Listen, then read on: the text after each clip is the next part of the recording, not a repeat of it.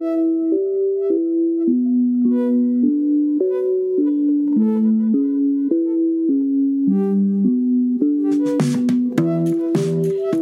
evening. This is Siobhan Murphy-Zane from Children's Hospital Colorado. And on behalf of my co-chair, Dr. Dan Miller from Gillette, I would like to welcome you to the Arabella Elite Young Members Forum for the 2021 POSNA annual meeting. Traditionally, our discussions about work-life balance dynamics have always come from the perspective of the surgeon. At this year's forum, we wanted to take a different perspective, that of the family. This section will be focused on spouses or partners of pediatric orthopedic surgeons and how we may create institutional changes to support work-life balance within our field and our families. We hope to explore some of the pitfalls and strategies for keeping family life afloat, especially in these turbulent times that COVID has presented. We'll next go on and introduce our wonderful and expert panel. First, we have Jennifer Weiss, Assistant Chief of Orthopedic Surgery, Los Angeles Medical Center, Kaiser Permanente. She is currently on the AAOS Board of Directors and has served on the boards of POSNA and Ruth Jackson Orthopedic Society. She speaks regularly on issues of equity and wellness in orthopedics. She is the daughter of an orthopedic surgeon, born and raised in the beautiful state of New Jersey and trained at Baylor. She's a mother of 2 daughters and 1 son, and she's a well-known Peloton fiend, and you can friend her at My Mom the Surgeon. Richard Zane is professor and chairman of the Department of Emergency Medicine at the University of Colorado School of Medicine. He's also the Chief Innovation Officer of UC Health.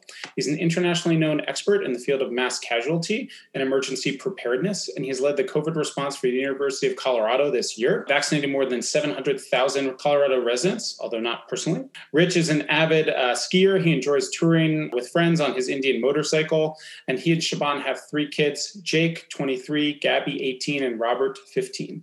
My colleague, Dr. Jennifer Lane, is a pediatric orthopedic surgeon at Gillette Children's Specialty Healthcare. When Jennifer isn't performing arthrograms or inducing Perthes in pigs, she enjoys spending time with her kids, Philip and Maddie. A little known secret about Jennifer is that she's a scratch golfer of our orthopedic staff and was the former captain at Harvard.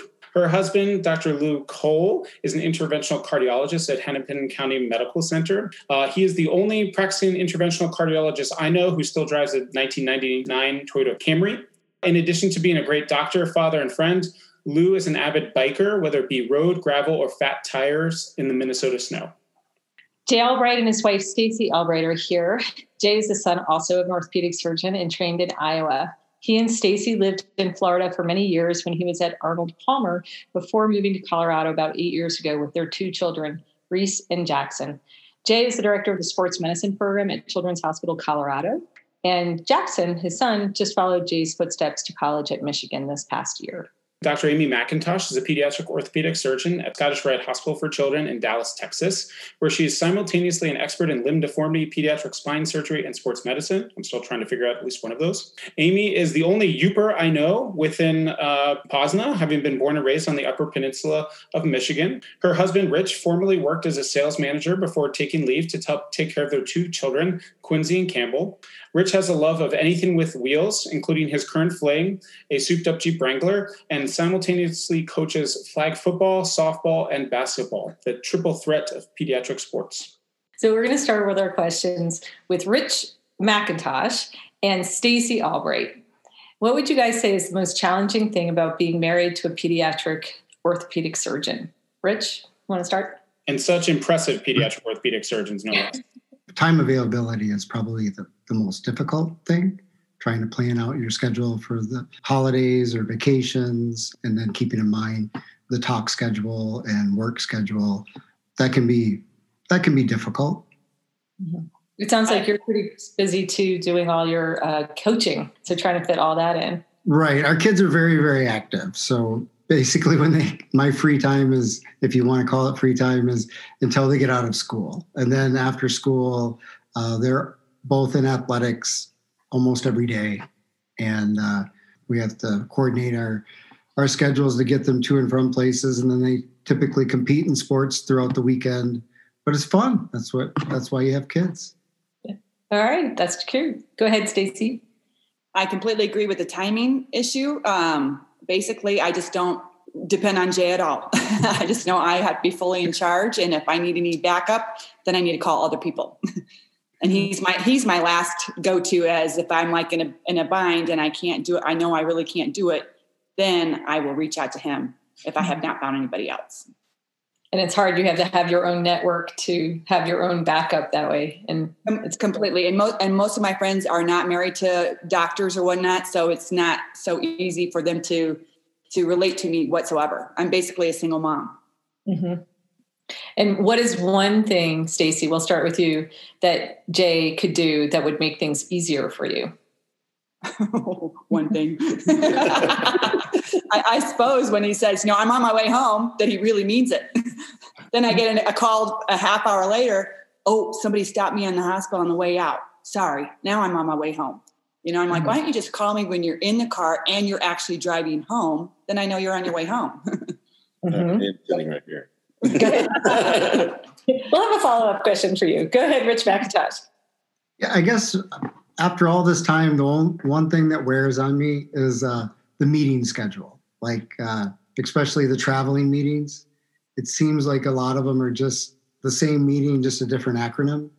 And and that actually, on the family side of it, it's a big time vacuum, because it really doesn't take from Amy's PTO, but it's still, she's not there. So when she's not at work, she wants to come back and perform at work. And then that makes it a little tougher for us to do vacations.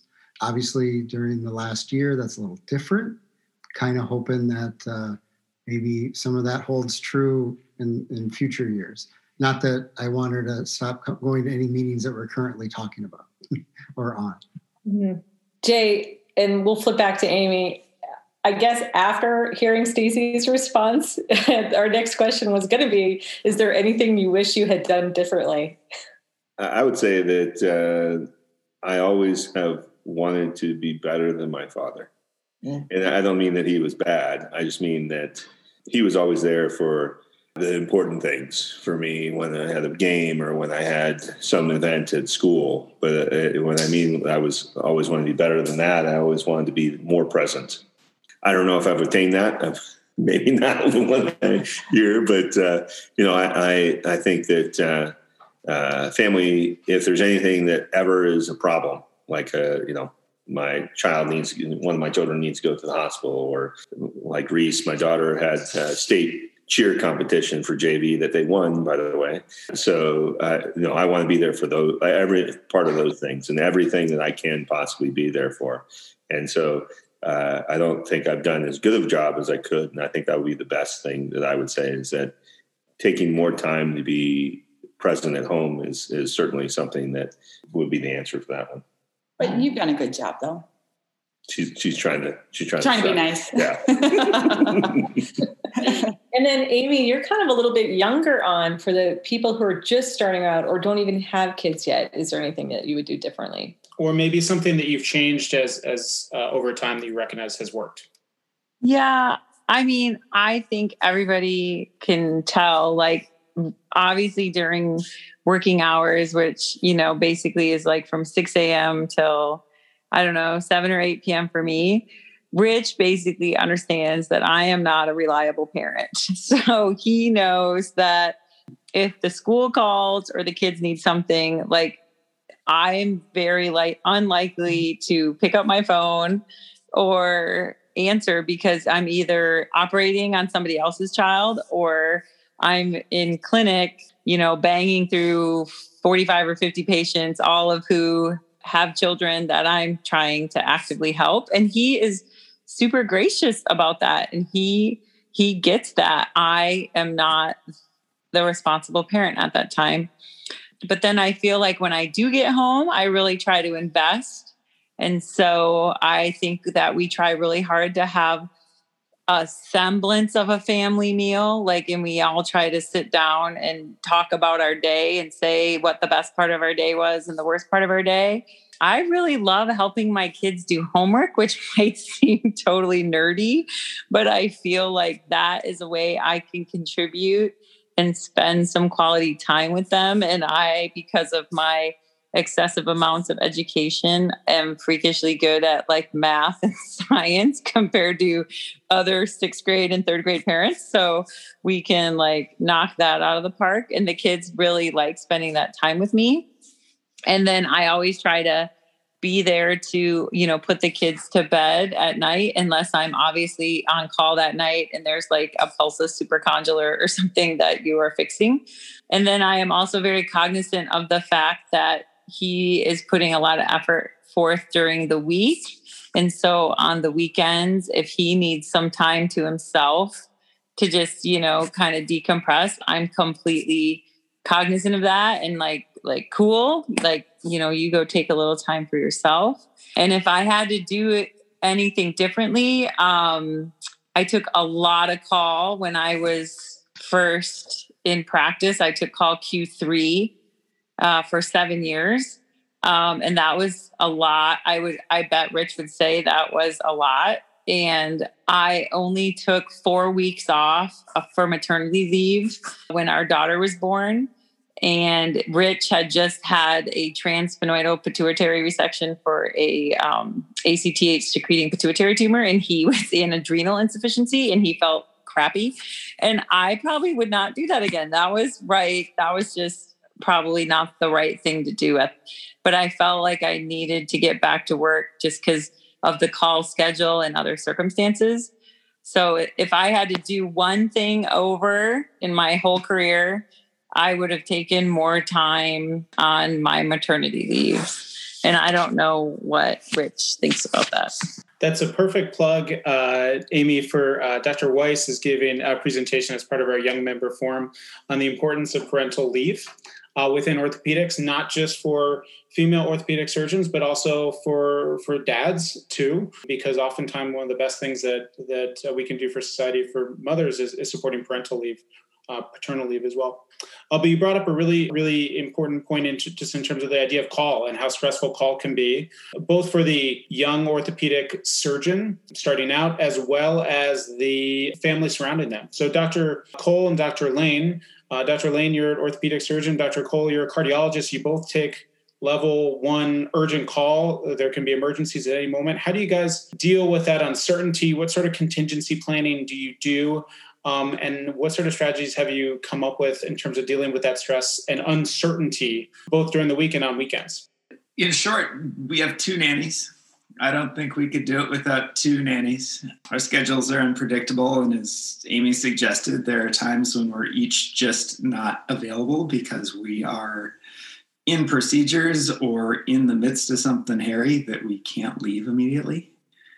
And we've set up almost a residency-like call schedule with our nannies in that they are available from 6:30 a.m. to 8:30 p.m. Monday through Friday. And that has worked for us, and call's terrible. We yo-yo back and forth between, we go 6 to 12 months where we try to avoid being on call at the same time, and that's terrible. Then we never see each other because 3 out of the 4 weekends a month, one of us is on call. And then the next 12 months, we try to overlap and lean on parents to take care of the kids on the weekends. And then that gets burdensome on parents and so forth. And then we go back and it yings and yangs. We spend a lot of time comparing calendars and figuring out what lines up, what doesn't. I would say maybe once a month or every 6 weeks, we'll realize on a Tuesday that we're both on call on a Thursday and then have a massive scramble. And, sometimes we can have one of our nannies spend the night with us, kind of depending on the nanny, or we lean on Lou's parents a lot. So it's nice to have family around too. But I would say that for both of us, we really work to build in a lot of flexibility, knowing that we both are unpredictable and can run late, even just on a daily basis. Dr. Zane, you've, from an administrative standpoint and institutional leadership standpoint within your department, I'm sure you have many trainees or faculty who work with you who are dual doctor families or dual professional families. What sort of things have you instituted or promoted from a organizational standpoint to help success within the family unit? One approach that we've had, which has been successful, may not sound like rocket science, but it's really about normalization, which means that there is no magic bullet, there is no secret sauce. This is really hard, and family comes first. So we have dual career pairs in the same department, dual career professionals in different departments, and it's very important that we simply have a transparent understanding of what expectations are. We don't try and sugarcoat it and say this is easy. We know that it's hard, but there's a lot of confounding variables that go to help and support. We also try and eliminate extracurricular obligations, and we do that very significantly and very specifically. So meetings after 7 o'clock at night are not a reward. Going out to dinner with faculty is not a reward. We try very hard to not have those events unless they're extremely special. Maybe there's a visiting professor of the universe, and that's the only thing that we can do with that visiting professor of the universe. But we don't go out and say, let's go out and have drinks and talk about your career. Let's go out and have, do something after hours, because we know that there are obligations that take priority at home, and we don't want anybody to be in the position of saying, I'm going to let down the chair by not going, or I'm going to let down my family. So we've eliminated all of those types of events because they create competing priorities that people have to apologize for. So we've gotten rid of all of those. And we also have made it very clear that you don't have to make something up to say you're going to your daughter's field hockey game at 3 o'clock in the afternoon. You're a parent, and if you're going to go to your daughter's field hockey game, good for you. We have no expectation that you're not going to get your job done. We know that your job is going to get done, and you're an adult. It's about normalizing these conversations and about giving people permission to have their families be prioritized, which they should. I really appreciate that. I feel like one of the constant struggles of young members is, when you're at work, you're guilty you're not with your family. And when I'm with my family at home, you feel guilty that you're not doing work or those other sort of extracurriculars that are always there. So that's really thoughtful in that approach.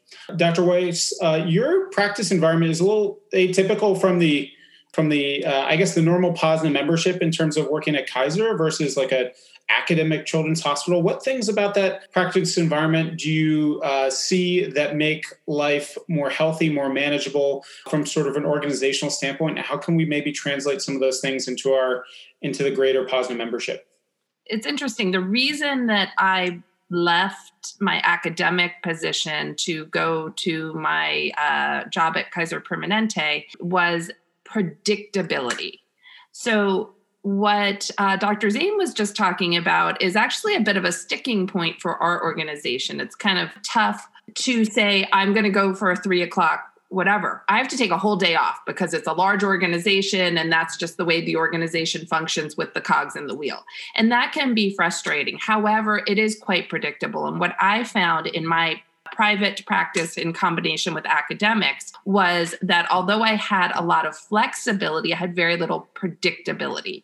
And so there were a lot of phone calls. I'm in Los Angeles. So if some fancy famous person's son or grandson or cousin stubs their toe and they're at the fancy ER, I will be honest that I would get a phone call on my cell phone and would sometimes go take it because that was the way my practice was set up.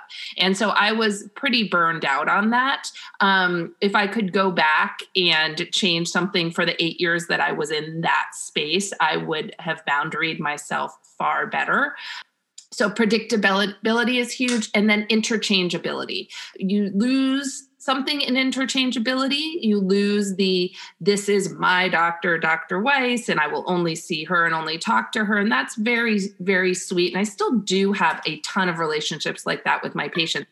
But there is also an understanding that if I am not available, that somebody else gets put in to help that patient, whether it's one of the pediatric orthopedists or physician assistants. And our system is very good at that. So the interchangeability and predictability have been really helpful for me in that way. I think we do good.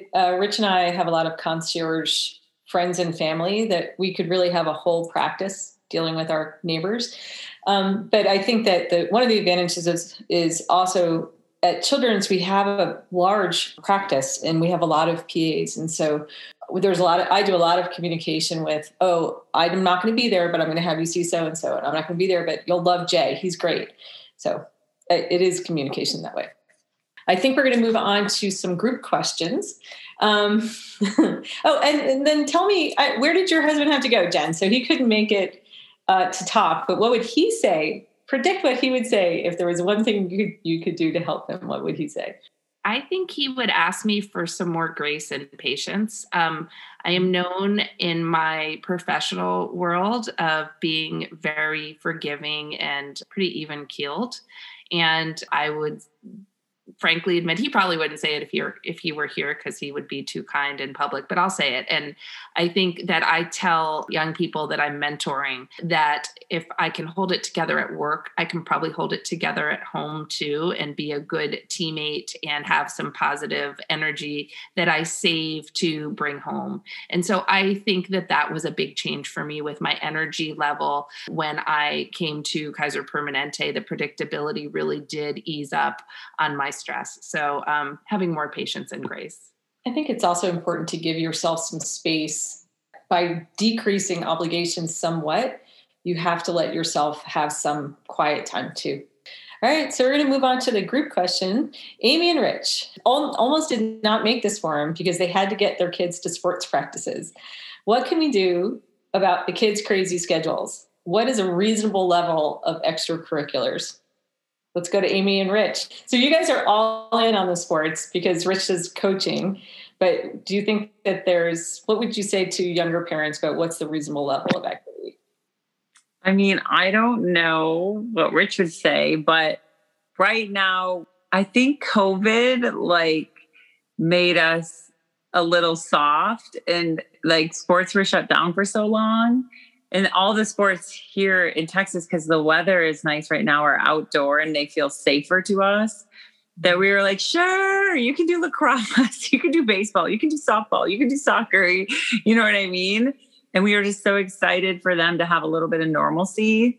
I mean, it is possible we went a little overboard. I don't know what my husband thinks about that, but they also both love it. And I would say that they don't feel overly, burnt out or stressed, but the schedule is a little crazy. And thank God our son's in middle school. So we are allowing him to carpool with other families, which does help. But, Rich is coaching. And so obviously he has to be present for those things. So every morning I'm like, okay, it's Tuesday. Okay, I'm in clinic till this time. Where's this kid? Where's this kid? And plus, we don't have a lot of family here. We don't really have any family here. And we don't have a nanny. So we're just basically every morning we call it ham and egging it, and just basically making sure that we got all the bases covered. So I don't know if you think it's too much, Rich. What do you think? No, I think as long as they enjoy doing what they're doing, they're younger. Quincy's 12, Campbell's 9. The sports, they're of no consequence. They're just being active in a bunch of different formats, which is fun. I would prefer not to coach sometimes, but sometimes that's just the only way to facilitate that sport happening for our kids. So I'm willing to do that. But no, I mean, they do well in school. They have a social life with their friends. And then part of their social life is enjoying practices and stuff. And it's busy, but we also don't run into a lot of issues. Our kids use electronics, but they're not the type of kids that use it excessively. So, and I like to think this part of that is because they're getting their stuff done for school, and then they're also involved in all these extracurriculars. And like Amy said, we don't have any family here. We have friends that we'll do stuff with, but again, that kind of evolves around the sports as well. So, kind of fills our schedule, and it'll be soon enough that they will be off to a college or off to a career, and we won't have any regrets at that point, I don't believe. Jay and Jane Stacy, what do you think about that in terms of scheduling? I know Reese does a lot of riding and gymnastics. Did you ever put limits on how many things they could do at a particular time, just in the interest of how are we going to get you there? Let's just use this last year as an example. I think that her activities, and we slowed down on gymnastics and entered into high school cheer. And so that actually has been, I think, a saving grace for Reese, because she had a friend group that she could interact with, and outside of school, which was all online for a while of it. And so that helped her as a freshman in high school. That really helped her. That extracurricular sports helped her get that friend group, and then she could still interact with, even though they were masked and they were limited a little bit at first in how many kids they can have. I think that really, really helped that mental side of things from COVID this year. As far as scheduling, I would say I don't think we really had, other than Reese's gymnastics and horseback riding, we didn't really have more than one sport going on at one time for each child. So no, but horseback riding, when she was horseback riding, I had to juggle how I'm going to get her there, pick up my son, because it was before my son was driving. I mean, before my son started driving, it was very hectic for me. But once he started driving, then no big deal.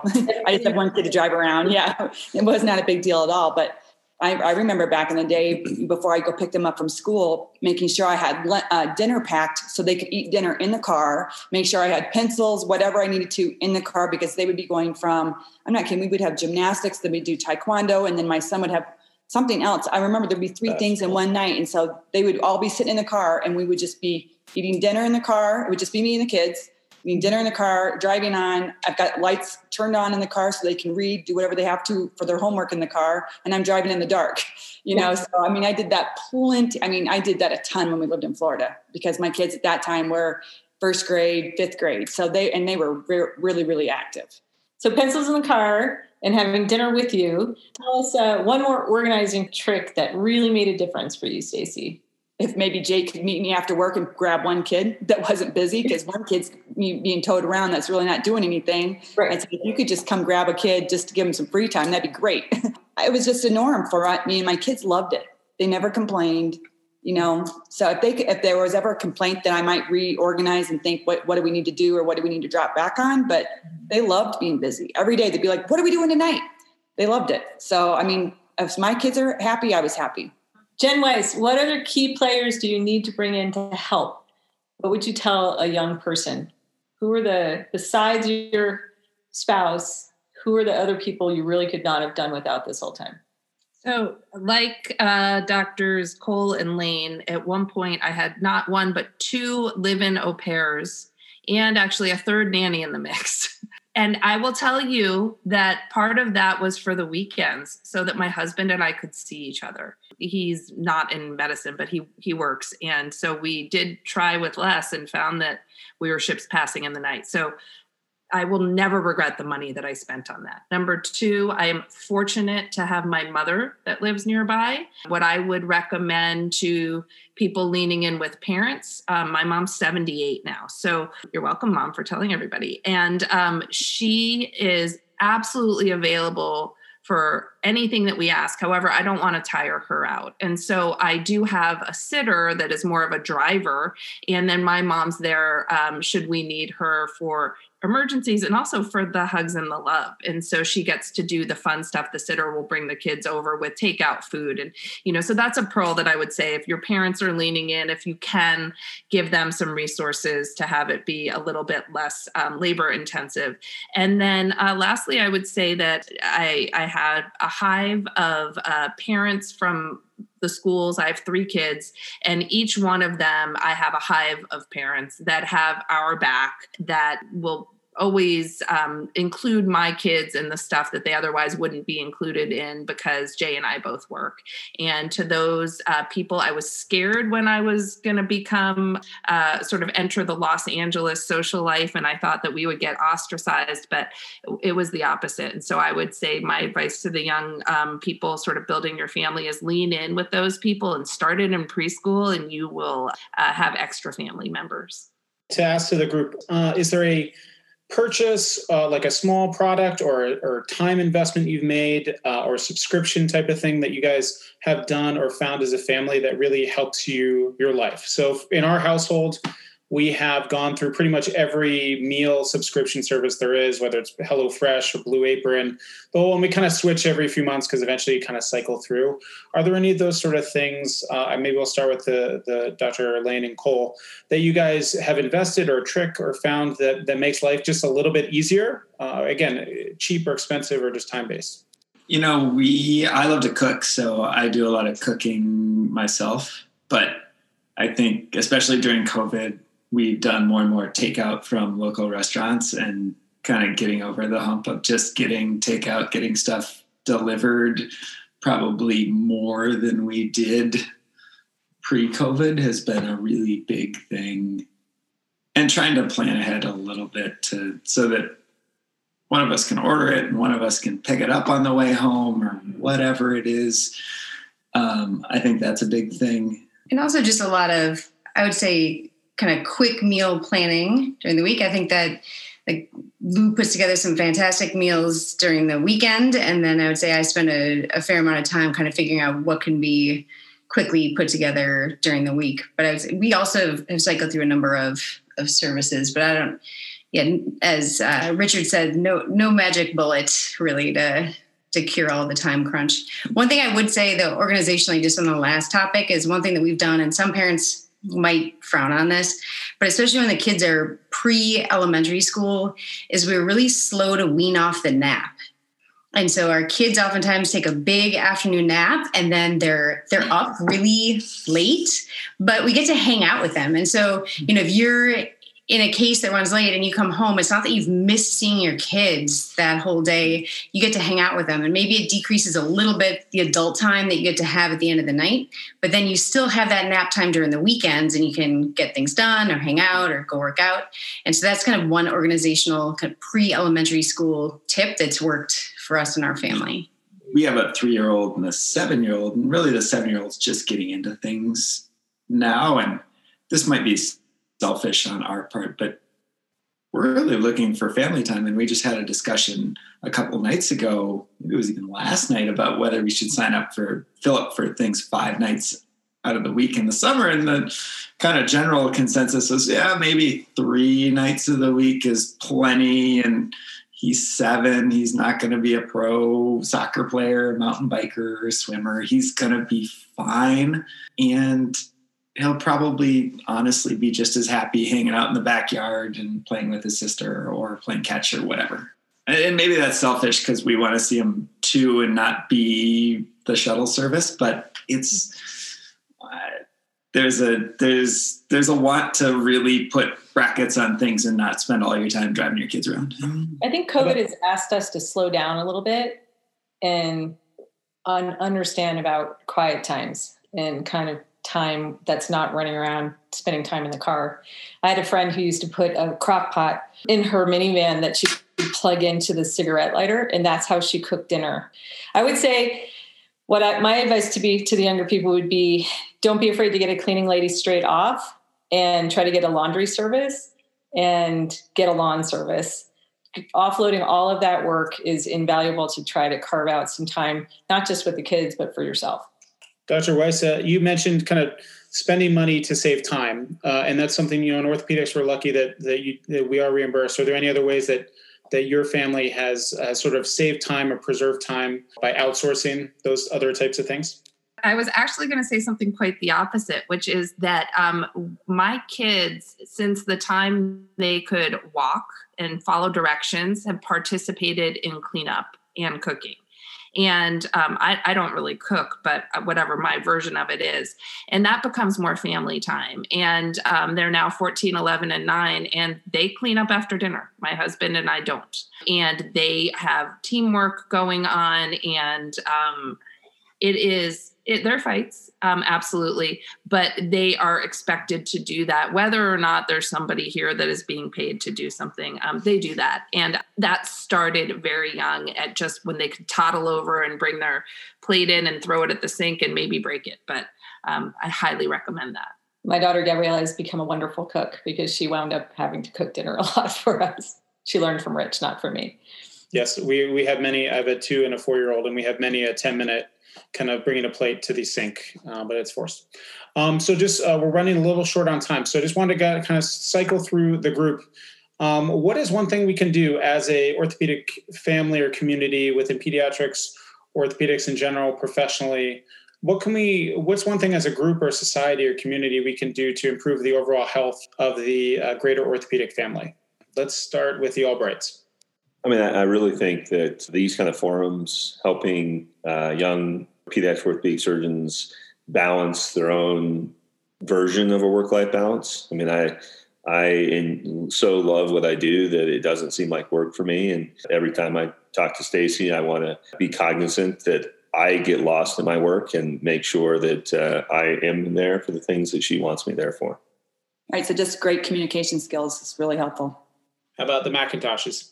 I would say not to feel guilty about advocating for, more work-life balance in the beginning of your career, and, trying to find that earlier rather than later would be a really positive step forward. I don't know what my husband has to say about that. I feel like things have progressed well for us. Amy and I were married after undergraduate. So we were married for 13 years before we had children. So we got a lot of our time out of the way, and now we're in our kid time. And Amy's job it requires a lot of time. She works hard to get that opportunity, and someday she'll be retired, and maybe we'll have more time then. Dr. Weiss, what do you think we can do better as a group? I absolutely think normalizing, prioritizing the family is really important. And I think that moving to a world where we're thinking about integration rather than balance between these two things. May I ask my husband to weigh in for his one thing to say? Go for it. I'm not sure off the top of my head. I might need a minute. All right. Sorry. We'll come back. This would be giving your husband a warning when he's going to be asked a question on a podcast when he comes in the door. That's a communication thing we were talking about before. All right, the Zanes, what do you guys think we can do better as a field, as a group? Rich, you go ahead. I've talked a lot. I think you can be unapologetic. I think that there's been a transition from old school to new school, and the old school was drive, and it was a sort of a bravado that you were going to miss this and miss that. And I think that in order for the next generation to have balance, this generation has to be unapologetic about what they're going to do. And the reality is, from a manager perspective, from a leader of a department, it's the long game, not the short game. And the long game is that people who have balance and are unapologetic and have the ability to be successful in their careers and successful in their family, in the long run are far more productive, become far more influential, and can influence the next generation. And that's what it is that we're here for. How about Dr. Lane and Cole?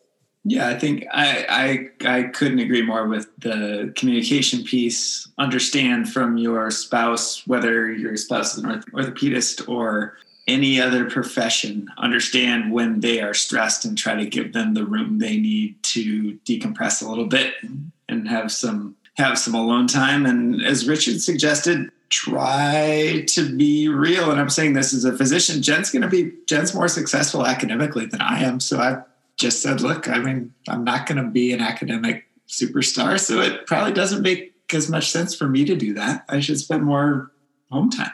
And I think I really like what Jennifer said and Richard about just the normalization, that you shouldn't feel guilty like you need to tiptoe out of the hospital to go to that game. You should maybe even shout it out and announce that you are going to that game so that it really becomes part of the culture, and not taking pride in sending emails at midnight or at 4:30 in the morning, but expecting that people have lives outside of the hospital, and just really kind of openly and verbally trying to change the culture. I think one thing I feel really lucky about Gillette, where we work, is that they're very supportive about different schedules. So both myself and a couple colleagues do work on reduced FTEs. So this year I went to 0.8 FTE, and it's been so wonderful just with 2 young kids and the chaos that this world has been the past year. That's been really helpful. And I think, if anything, I've been much more productive in that regard. And I think particularly for young mothers, for working surgeons and stuff like that, I think there's a lot of opportunity we can have within orthopedics. I know it's something that's more normal in other fields, pediatrics, et cetera, but I think there's a lot of opportunity there as well. I wonder if I could give just one warning about the reduced FTE, is that your FTE is made up of a lot of different parts of your job. It's not just your clinical work, but if you're in education, your teaching work, and if you're in academia, research and publication. And you can fall into the trap of reducing your clinical FTE, then all of a sudden your non-clinical obligations increase and you're essentially giving it away for free. So be really clear about what 0.8 is. It's 0.8 of everything. It's not just 0.8 of your clinical work, and then all of a sudden you're 140% of your academic work. Well, I think we've kind of gotten to the end of our day. I really appreciate you guys taking time at the end of your day to talk to everybody about this. I think it's super important. I think COVID has created a watershed year that we'll all remember. And it's a year that we've taken some time to think about how we work. And we have to wonder, are we going to go back to the way that things were? I don't think so. I think we're going to go forward doing things a little bit differently. I'd like to thank our guest panelists today for sharing their unique insight, and thanks to our audience for listening in.